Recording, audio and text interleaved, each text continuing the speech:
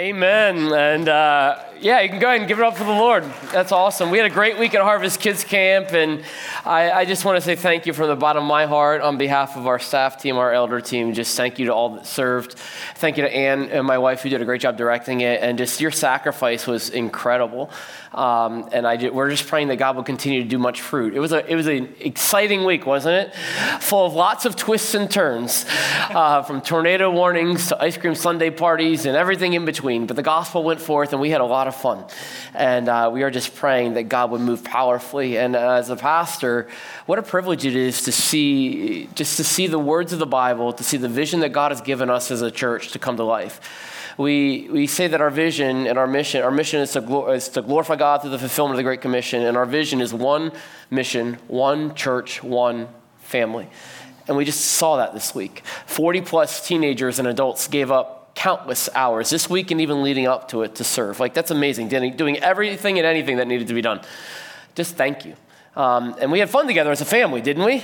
It grew, laughed, and just the full gambit of the gospel, and from the joys of it to grace, forgiveness, goodness, and God is just moving and stirring as He's building His church.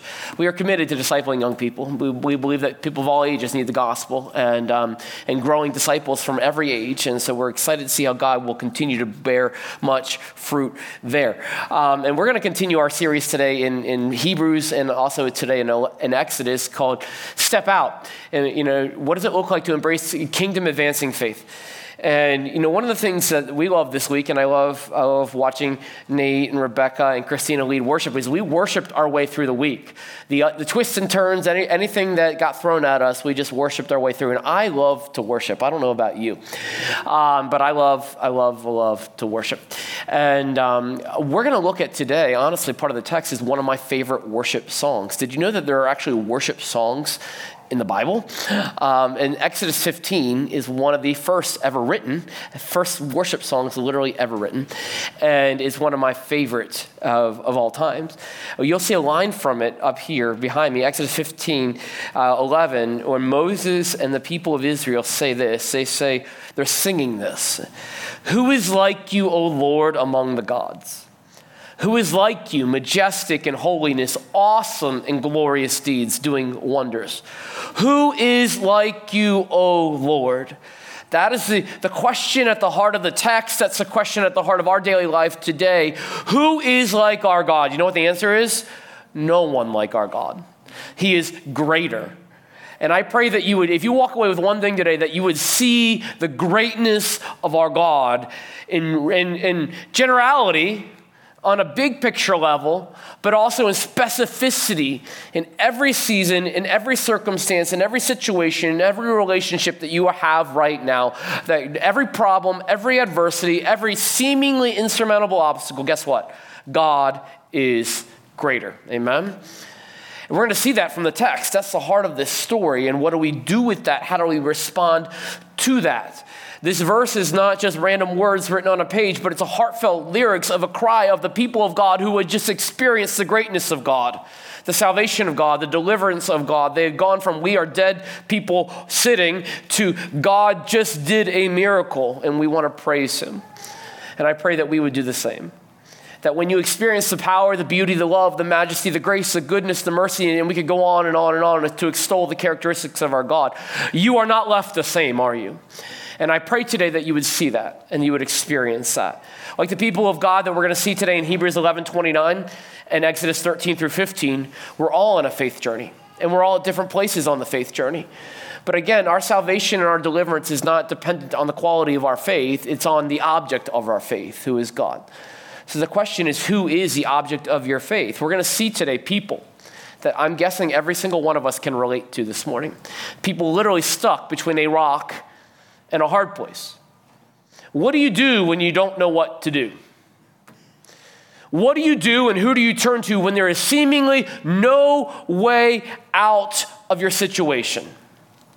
You've exhausted all resources. You can't literally go any further on your own. Adversity is coming behind you. You feel stuck. You literally feel like your life is about to end. What do you do? And maybe some of you, maybe all of us, And parts of us, or maybe the totality of us, are feeling that exact same way this morning. The Israelites, the people of God then that we're going to meet today, are literally stuck with a seemingly insurmountable object in front of them, the Red Sea. Anybody in here part waters? No, I didn't think so. And a seemingly in front of them, and a seemingly insurmountable adversary behind them. The hard-charging, fast-charging, chariot-riding, world superpower Egyptian army coming to literally kill them, and they know that. They were stuck. And maybe you feel stuck today. In the midst of your adversity, in the midst of your difficulty, in the face of hostility, with an obstacle in front of you that you don't know what to do, there's hope for you today. Because God is here to deliver you. He's here to save you. He did it before, and he's going to do it again. I'm going to ask two things of you this morning, and I pray that you would be willing to do that. One is, and I say this frequently, one, to be real. Be really real with where your heart's at in the seasons and situations that you're walking through right now. In the relationships you're in, whether it be marriage or family or parenting, work situations, sin situations, be real, and then be open. Be open to whatever God would have you do, even if it's uncomfortable, even if it's difficult, because there is freedom here for you today. I promise you, because God is here today, and our God is a God of freedom and not captivity. Amen? But the question is, how will you respond to the reality of the greatness of God? Because that will change everything for you. I believe today that God wants to break you free from a life of fear to a life of faith. How will you respond? What will you do? He did it before the text and that we're going to look at today, and he wants to do it again. There's going to be a time of response at the end. I want you to be aware of that, and I want you to be ready for that, and I want you to be praying, and I want you to be available to respond however the Holy Spirit will lead you. Because our God is a God of breakthrough, and I believe that no matter how the greatest the difficulty, the adversity, the anxiety, the worry that you're going to experience, we're going to see that in the text, God is what? Greater. We're not diminishing those things. They are real, they are heavy, they are significant, they are hard, they hurt, but that doesn't diminish the reality that God is still greater, amen? And worship elevates the greatness of God over the difficulty of man. And when we can't seem to find a way, God will always make a way. Here's the big idea for the text. You'll see it on the screen and in your notes. That grasping God's greatness empowers and emboldens my faithfulness. As we journey through Hebrews 11 and you see these miraculous signs of faith and steps of faith that every single person seems to take, we need to remember the reality that these are a lot of faithless people taking steps of faith. It's not about the people, amen? It's about God. They recognized in the moment that God was greater, that God's grace was greater than their guilt, that God's mercy was greater than their mess, that God's strength is greater than their situation. And when they grasped the greatness of God, they were willing to step out in faith for God because they fully entrusted themselves to God. And then they experienced the glory of God. And that same God is available today too. And I pray that you would allow him to work in you and through you in the way that he wants. No longer being shackled, no longer sitting stagnant for whatever reason, but moving forward in faith, as we're going to see in the text. Let's go to the Lord in prayer. Father, I just thank you so much for who you are. I thank you for the beauty and the reality of your word. I thank you for the supernatural power of your gospel. And God, as we come into this text, a very familiar one for many of us, God, I pray that afresh, that you would restore our lives. That I pray that you would make us afresh with the greatness of who you are. Give us a greater vision of you, God. It's all about you, Jesus. And I pray that you would silence me and that your words would flow. I pray that you would sustain us over the next several moments that we have together. God, I pray that you would do the heart work that you want in each and every one of us, myself very included. God, to make us more like you, to break us free from the bondage of sin or despair or anxiety or worry or fear that are holding us in captivity. And you are the chain breaker, God. You are the way maker, God. You are the deliverer, God. And I just pray that you would do what you do today in us and through us for your glory. It's not about us. It's all about you, Jesus Christ.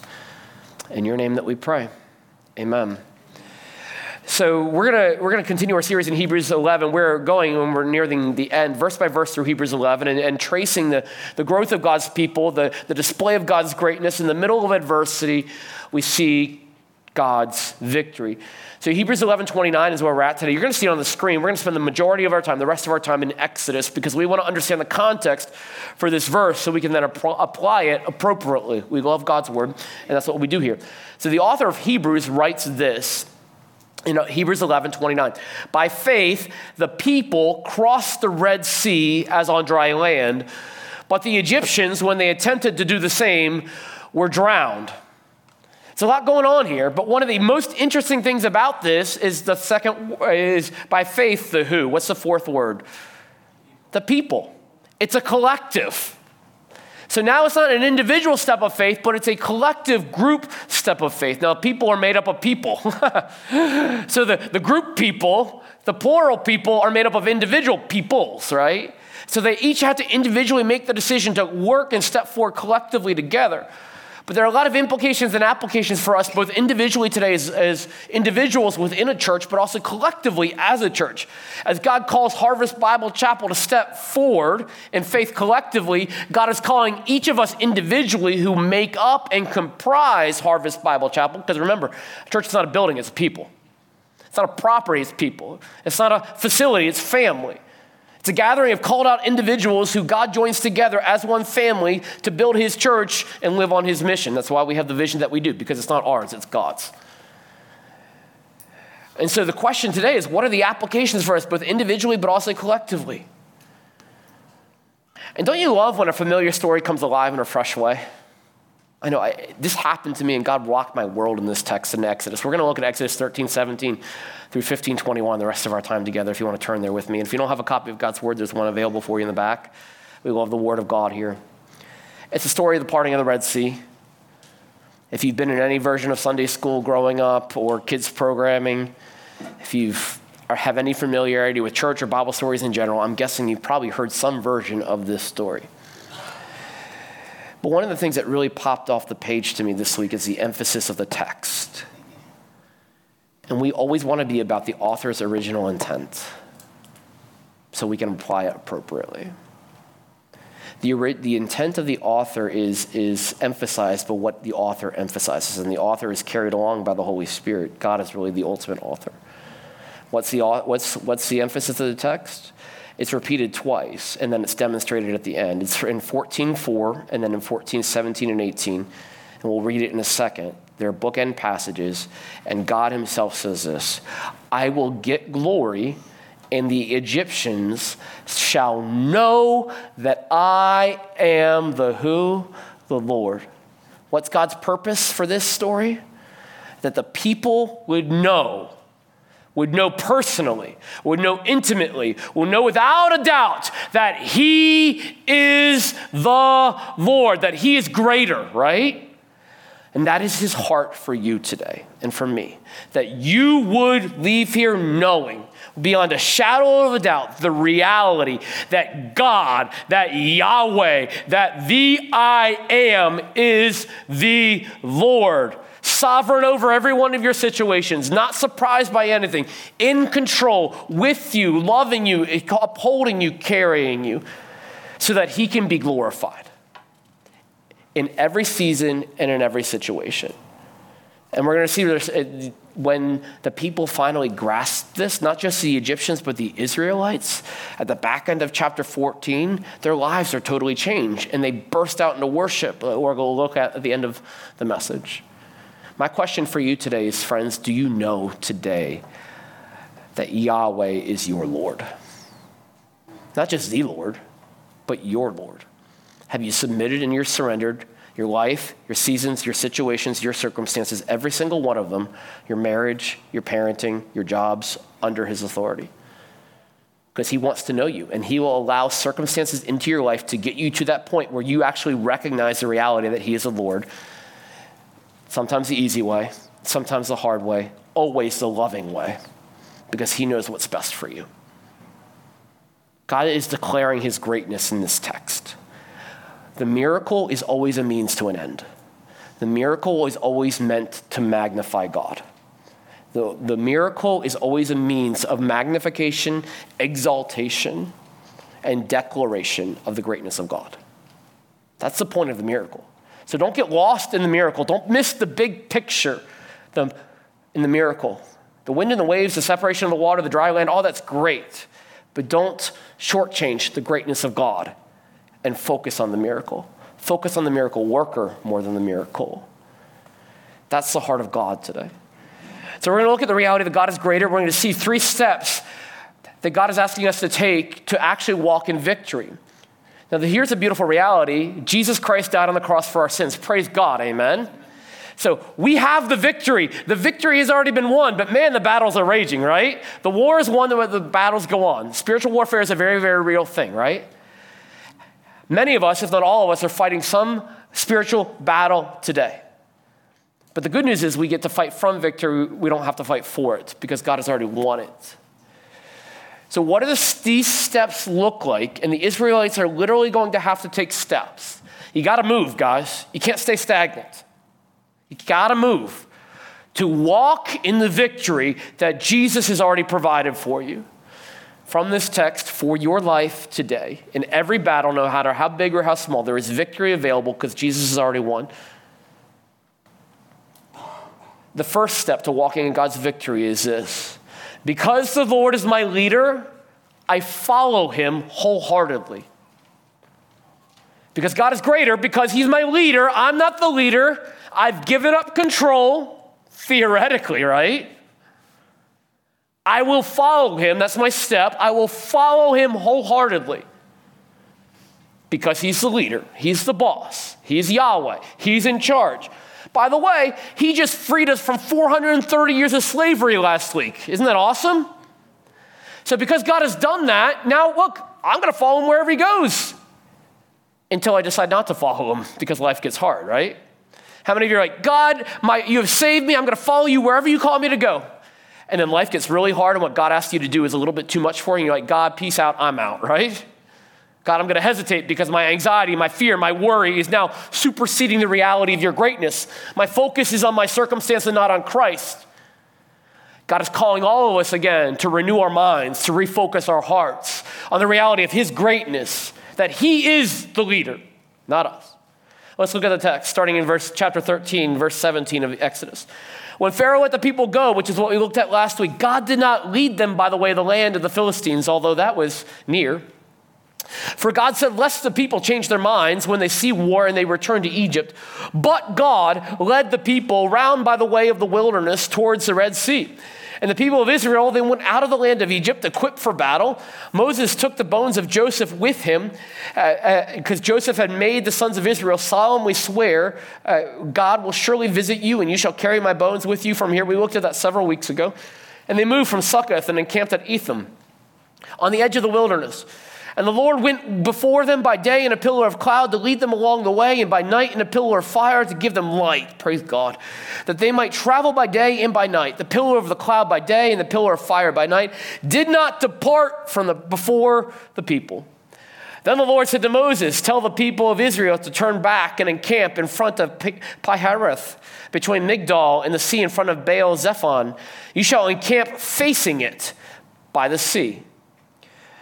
For Pharaoh will say of the people of Israel, they are wandering in the land, their wilderness has shut them in, and I will harden Pharaoh's heart, and he will pursue them, and I will get glory over Pharaoh and all his host, and the Egyptians shall know that I am the Lord. And they did so. Those last 4 words, right? They did so. The Israelites followed. They obeyed. Now, who's the leader in this text? It says it very, very clearly, right? Verse 17 and verse 18. God did not lead them the way of the Philistines, that's 17, but 18, but God did lead them round this way. So who's the leader, God or the people? You can talk back and say, who's the leader in the text, God or the people? God, right? Who's the leader in your life right now? It's easy to say, hard to do, right? Is he genuinely leading? I can promise you this, he is. The better question, more important one is, are you following? Are you following wherever he's leading? Because there are some principles in this text about how God often leads us that, man, make it hard for us. They're encouraging, They're challenging, and for me this week, they were extraordinarily convicting. And maybe that's just me, but maybe possibly for you as well. We have to understand these principles. It's not logical, faith. Faith is supernatural. But look at these principles that we need to learn about how God leads, because maybe they'll help you how he's leading you in your heart as well right now. The first principle is this: the shortest way is not always or ever often God's best way for you and me. Amen? God did not lead them the way of the Philistines, although that was near. Now logic says, what's the shortest distance between 2 points? Straight line. God is not always logical as we consider logical, but God is always working supernatural. If you can show the map picture on the screen, you'll see how God led them. He said he did not lead them the way of the Philistines. Now, if you're in Egypt and in the Succoth area, and he is the promised land, as we learned last week in Exodus 3, is northeast. It's Canaan. The shortest way is that dotted line leading right by the Mediterranean Sea, right to Canaan, right through the land of the Philistines. But God said, guess what, guys? You're not ready for that. Your faith is not strong enough to fight the Philistines right now. So because I know what is best and because I love you, I'm going to lead you the long way. How many of us in our life right now are not embracing the long way that God has for us? But we're fighting because we're insisting we know better. The shortest distance between point A and point B is a straight line, and I'm going through it no matter what God says about it. My goal is to get 6 figures by the time I'm 30. That was my goal when I came out of college. Boy, was I off. But my focus was wrong. And so I began to think, God, you want me to do this job because this job will get me more financial success. And I was doing it my way. And God's like made it very, very clear that nope, that's not what I want you to do. I want you to go the long way. And it's not even about 6 figures, trust me.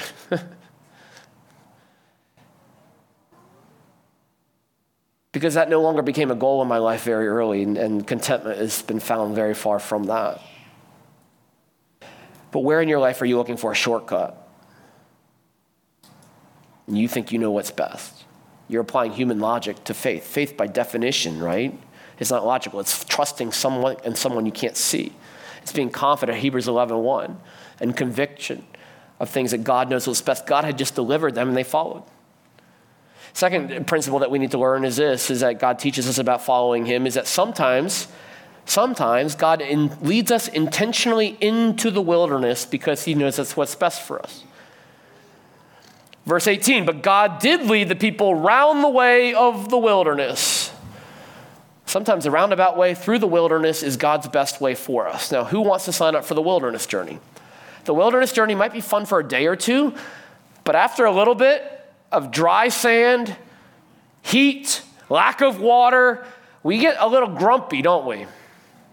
How many of you on your journey of sanctification right now are getting a little grumpy because you don't have your expectations and accoutrements?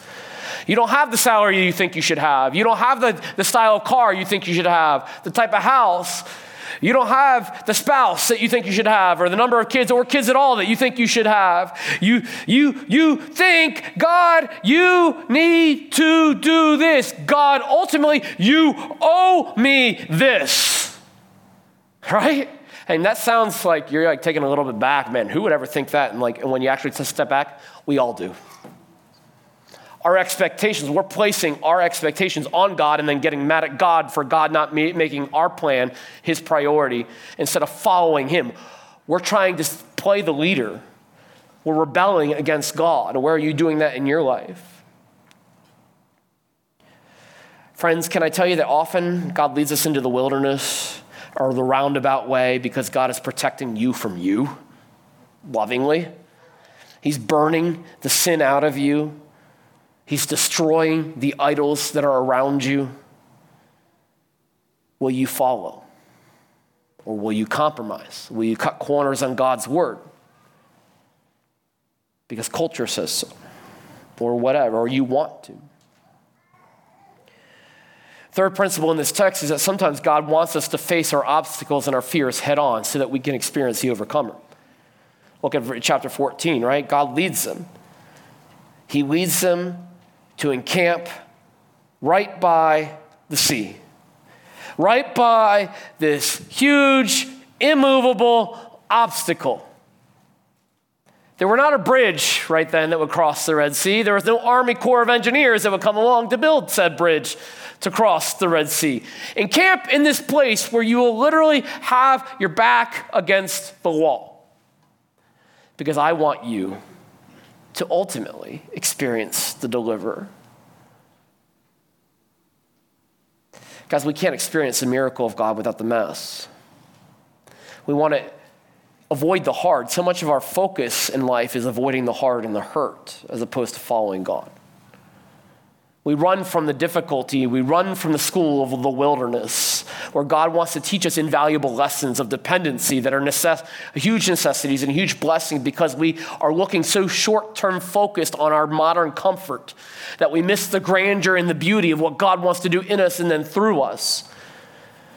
God wants you to face that obstacle, not so that you can overcome that obstacle, so that you can experience with a front row seat the gift and the beauty of God overcoming that obstacle, so that your faith can grow, that your testimony can grow, so that you can know that He is the Lord, amen?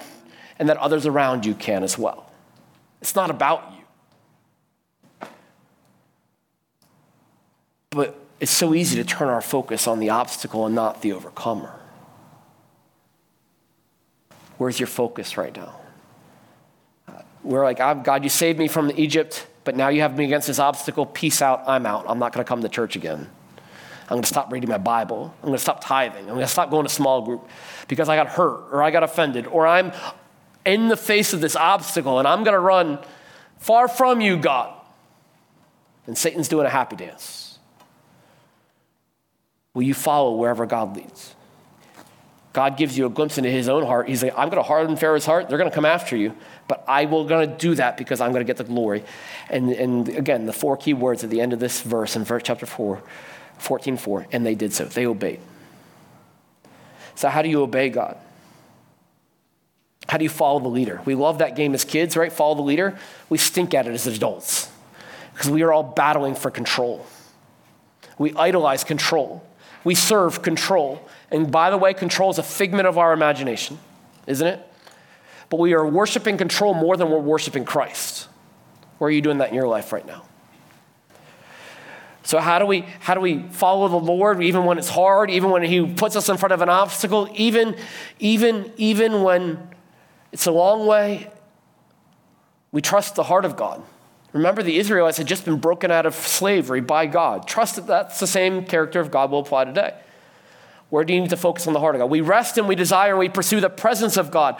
The tail end of chapter 13 is so huge. God never left them.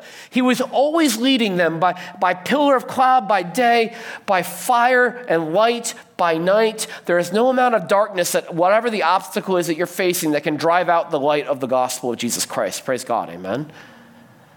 Will you rest in the presence of God? How do I make decisions in my life? Honestly, it's by the presence of God, primarily. It's by the peace of God. If God says, I'm going with you, and His calling is to go through the wilderness to Timbuktu, I'm okay with that. It will be hard. I will whine and complain a couple times along the way, but we're going. But if I don't have a peace, no matter how beautiful or how ornate the thing is, we shouldn't follow that. We need to follow the direction of God. You're like, how do I know where God's leading me? Like, it wouldn't be cool if I had a pillar of smoke before me and a pillar of fire by night to guide me, like my GPS system on the way home. Well, guess what you do? It's called God's Word. Look to God's Word. The psalmist says in Psalm 119, the Word of God is a lamp unto my feet and a light unto my path. How do I know the light of God? How do I know where to follow, where God wants me to go? Go to His Word. Are you going to God's Word with every direction and decision in your life?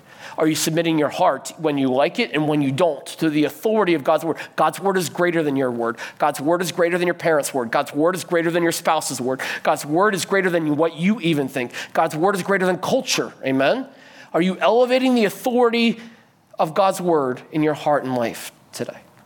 Is everything you're doing, are you checking to see if it's in alignment? And then you're like, well, there's not a scripture and verse for everything. How do I know this? I don't understand this. What do I do? Well, don't just look to God's word, but be led and listen to God, the Holy Spirit. I love the demonstration of fire here. Did you know that when the Holy Spirit came to fill the first disciples in Pentecost, you know what the signal was? Fire. Jesus says it's better that I leave, that the Holy Spirit comes, because the Holy Spirit wants to lead you into all truth. He is your leader. He is with you. If you are in Christ, the Holy Spirit lives inside of you. Are you listening? Or are you just plowing ahead, excusing, rationalizing, defending your actions, and silencing and quenching the Holy Spirit? Or are you submitting your heart and life, going, God, the Holy Spirit, you are greater than me. I want to follow you and help me to listen. Where do you need to do that? The Holy Spirit speaking. Are you listening? The people of God obeyed as they followed. Are you obeying as you follow? Even when their life wasn't great, God was still greater. Grasping God's greatness empowers and emboldens my faithfulness. The second step to walking daily in God's victory today is because the Lord fights for me, I trust him steadfastly. Look with me at verses 14:5 through 14:14.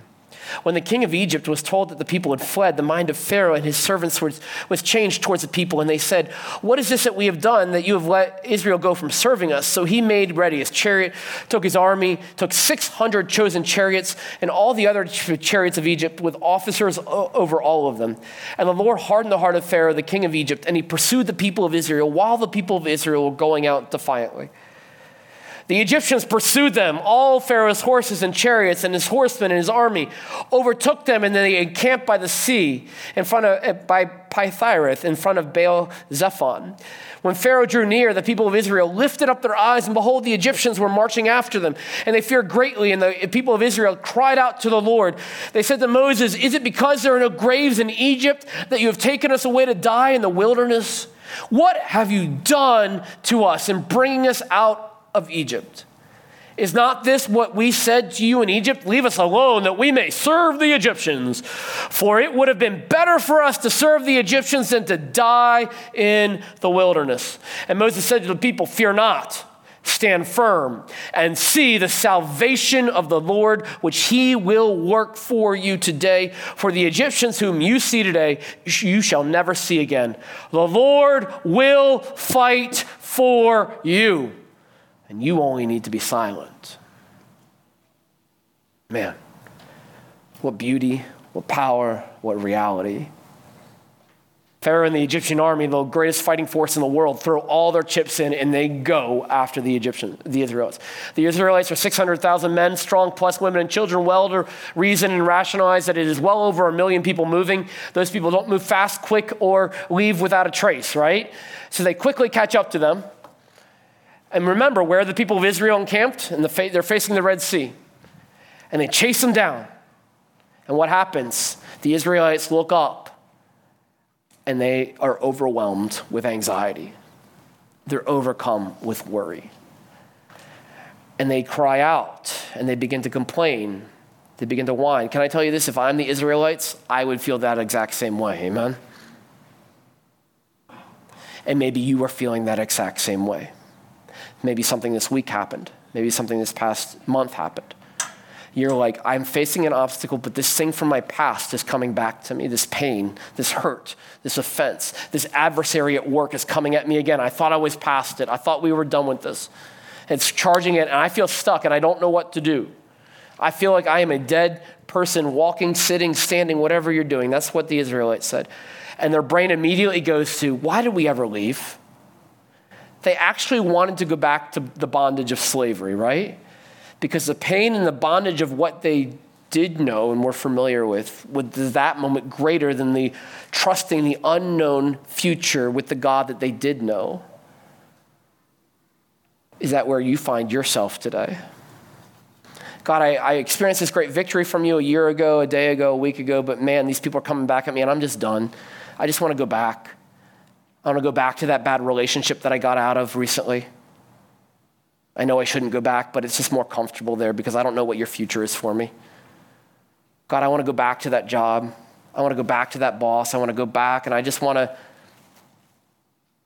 allow the pain and the suffering and the shame and the guilt to overwhelm me because I just feel like I'm going to die here and I see no way out. Where was their focus right here? Their focus was on the adversary, right? Their focus was on the opponent. The focus was on the people, the past that was charging at them. Where's your focus now? Fear can make us do and think some crazy things, right? Like, it would be better to go back into bondage. Let's go die in Egypt because I think we're just going to die right here. Friends, that the God did not lead you to a place that he will not provide for you in. You might not be able to see it, but he's working. Irrational complaints are often the fruit of irreverent hearts. Let me say that again. Irrational complaints. Why did you bring us out of Egypt? Like, why did you save us? Like, what? We told you so. Just leave us in Egypt to get whipped and beaten and abused because it's better than being out here with an unknown future. My anxiety is overwhelming. That's irrational. It's also real. It's a fuel of an irreverent heart. And that's not meant to be a slam, but irreverence means that you are not giving God the reverence that he is due, right? You have now decreased God under your circumstance. And Pharaoh is now greater in your mind than God. Right? So by definition, that's irreverent. But we need to rechange the dynamic and refocus on the reality of God's greatness in our lives. And that is what Moses does. He says, guys, fear not, stand firm. You will experience the salvation of the Lord. Because why? Remember the God that broke you out of Egypt last week? He is the same God who is still fighting for you. The God that turned the blood of the Nile into blood, the God that rained plagues on Egypt that Egypt could not stand. That same God still dominates that same Egypt, and he will provide a way for you. You just need to be silent and still. What a promise, amen? It's a fighter verse. And this silence and this stillness is not passive, it is proactive. You need to change your heart posture. How do you do that? Through worship. Worship is a weapon. Worship through your worry, through prayer. John Piper says that prayer is our spiritual wartime walkie-talkie. So what are some victory prayers that we can pray to change the focus of our hearts, to experience and to walk in this victory that God desperately has designed for you and desperately wants for you today and is right here, right now available? And I want you to know something about prayer. God is our Father and we are kids, amen? So we can go messy, we can go broken, we can go hurting. Don't you parents want your kids to come to you when they're hurting? When they're confused, when they don't know what to do, even when they've screwed up or had a great success, you still want them to come to you, right? There will never be a time that you don't want them to come to you. There will never be a time, no matter how much you have messed up, screwed up, or they have, that you will stop loving them, will it? You want them to come. You want them to be real. You want them to be open. And that same Heavenly Father wants that same thing for us. And these prayers, these aren't formal, bow my hand, pray my, these are cries of desperation in the middle of battle, saying, God, I'm about to die. God, help. God, I need you. God's just like, bring it. Cry out. Don't silently, okay, God. But the passion of your heart, the desires of your heart, cry out. So here they are. Lord, free me. Breath prayers. Free me, God. Free me from my fear of the Egyptians. Free me from fear of man. Free me from the fear of my boss. Free me from the sin that is so easily entangling me right now. And there's probably a repentance in there for you. Free me, God. You are my deliverer. I don't know how. I don't deserve it, but I know you promise it. Free me. Don't you see God's grace right here? Man, if I was God and I had just saved these Israelites and they were whining like this to me, I might be tempted to be like, you know what? Have fun with the Egyptians. You know what? You want to go back to Egypt? Okay, have fun. You think you know better than me? Okay, have fun. Praise God, he doesn't always give us what we want, right? Right here in this, they wanted in that moment to go back. They wanted to re-enter slavery. God loves you too much to not always give you what you want. Praise God. Second prayer, Lord, help me. Save me. You will not experience freedom until you admit your own dependency, your own insufficiency, that you can't save yourself. You've tried all the human things. You've tried to work harder, do more, get better. God, I am done with me. Help me. Release the situation to God. Release it so he can take the responsibility for it that you were never meant to carry. Never. With your parenting, with your friends. It's so hard. Help me, help them. I can't change them, God, but you can help. Help. Get off the emotional merry-go-round where you're just spending a lot of energy, been going in circles and getting sick and dizzy, but never leaving the same place. Help, God. You are the way maker, not me. But I need to move forward to do that. Lord, strengthen me. Lord, I can't endure anymore. It's okay, you're not meant to endure in your own strength, right? God will lift you up. God will carry you. God will come to you. Stand firm, Moses says, and you will experience the salvation of the Lord. Where do you need God to strengthen you right now, to equip you to endure physically, emotionally, mentally, spiritually? Help me to change, God, and grow. God, focus me. That's the next, Lord, focus me. Take the power back from that object. Take it back from that adversary that you have given it away to, that you are letting have dominion and power over you. Jesus Christ has said, I have paid that for you. I have bought you. I love you. I am upholding you. That chains of bondage, Paul writes in Romans, are shackled, are broken away from you. You don't have to stay there, guys. Take the power back and give it to where it belongs, to Jesus Christ. Rechange your focus. Reset your mind. Focus on the eternal reality of God's sovereignty. Because when you do that, you take the power away. You know what I mean by that? How does Paul pray in Philippians when he's in jail? Lord, to live is Christ and to die is gain. You know what? I bet you those that threw him in jail didn't really appreciate that because they're like, you're not afraid to die. You're not afraid to live. We can't do anything to you. We're sort of helpless, right? They're powerless now because Paul's like, God, I'm trusting your greatness that if you think it's better for your glory that I live, you're going to let me live. If you think it's better for your glory that I die, I get to go be with you. Awesome. Win-win. If you stand for the Lord and you get fired, God will provide for you. If you walk away from an unhealthy relationship, a non-God honoring relationship, God will provide for you. He will provide for you. I promise. It might not be in the way that you expect or want, but he will provide. He will sustain. He will carry. Focus on that reality. Fifth prayer, Lord, use me. We were in the DR and Cindy Baker's like, we should get a shirt that says, I feel used. Maybe.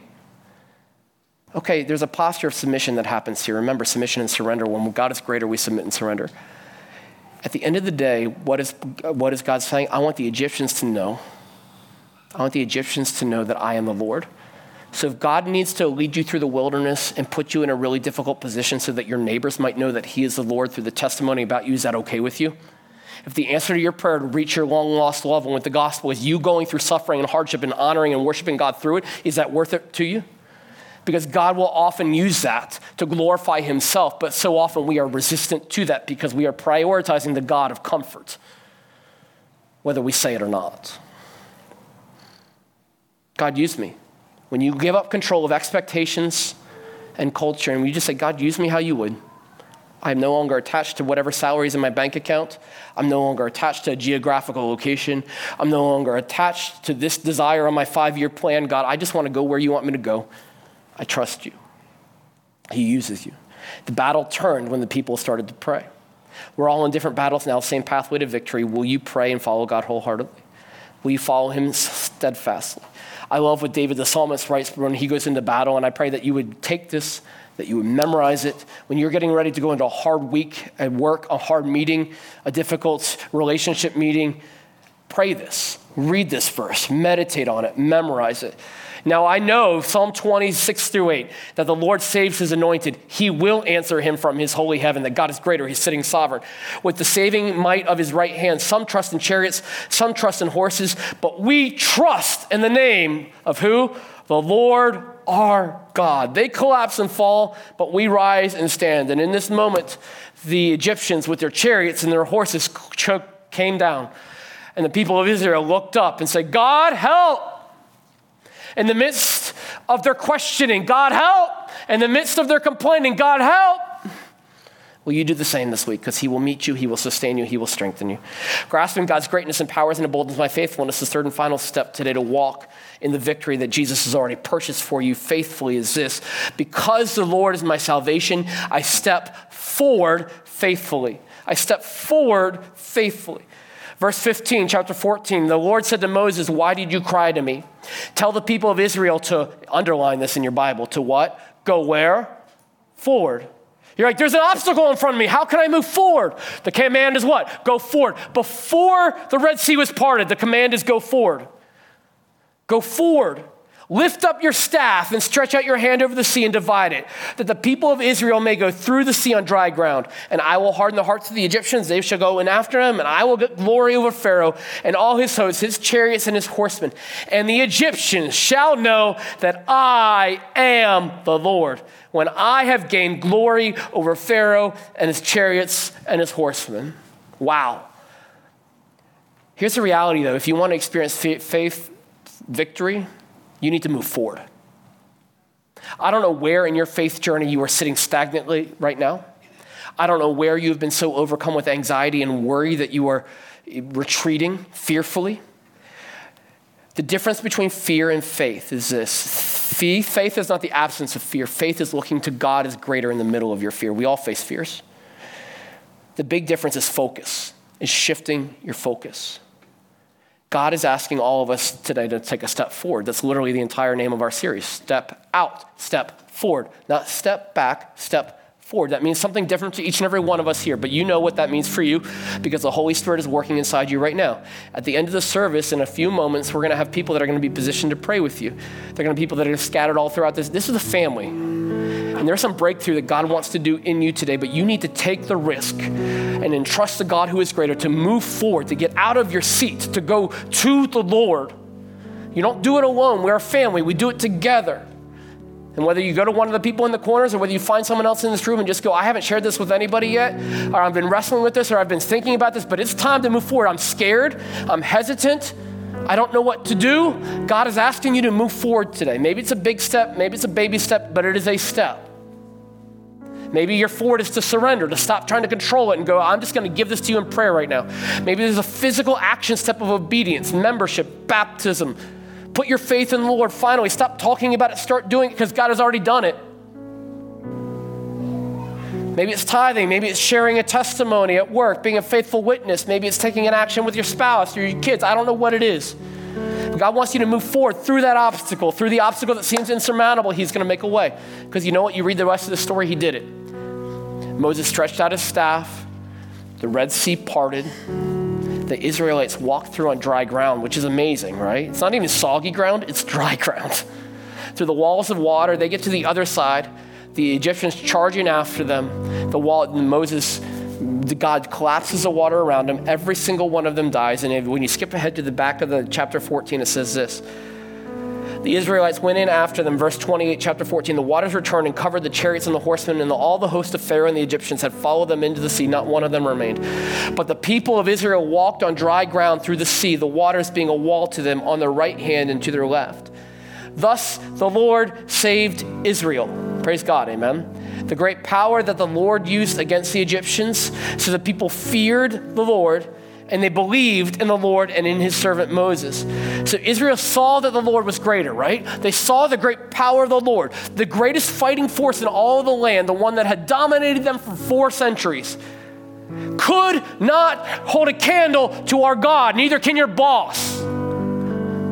Neither can that person that is riding you and disparaging you. Neither can your financial struggle.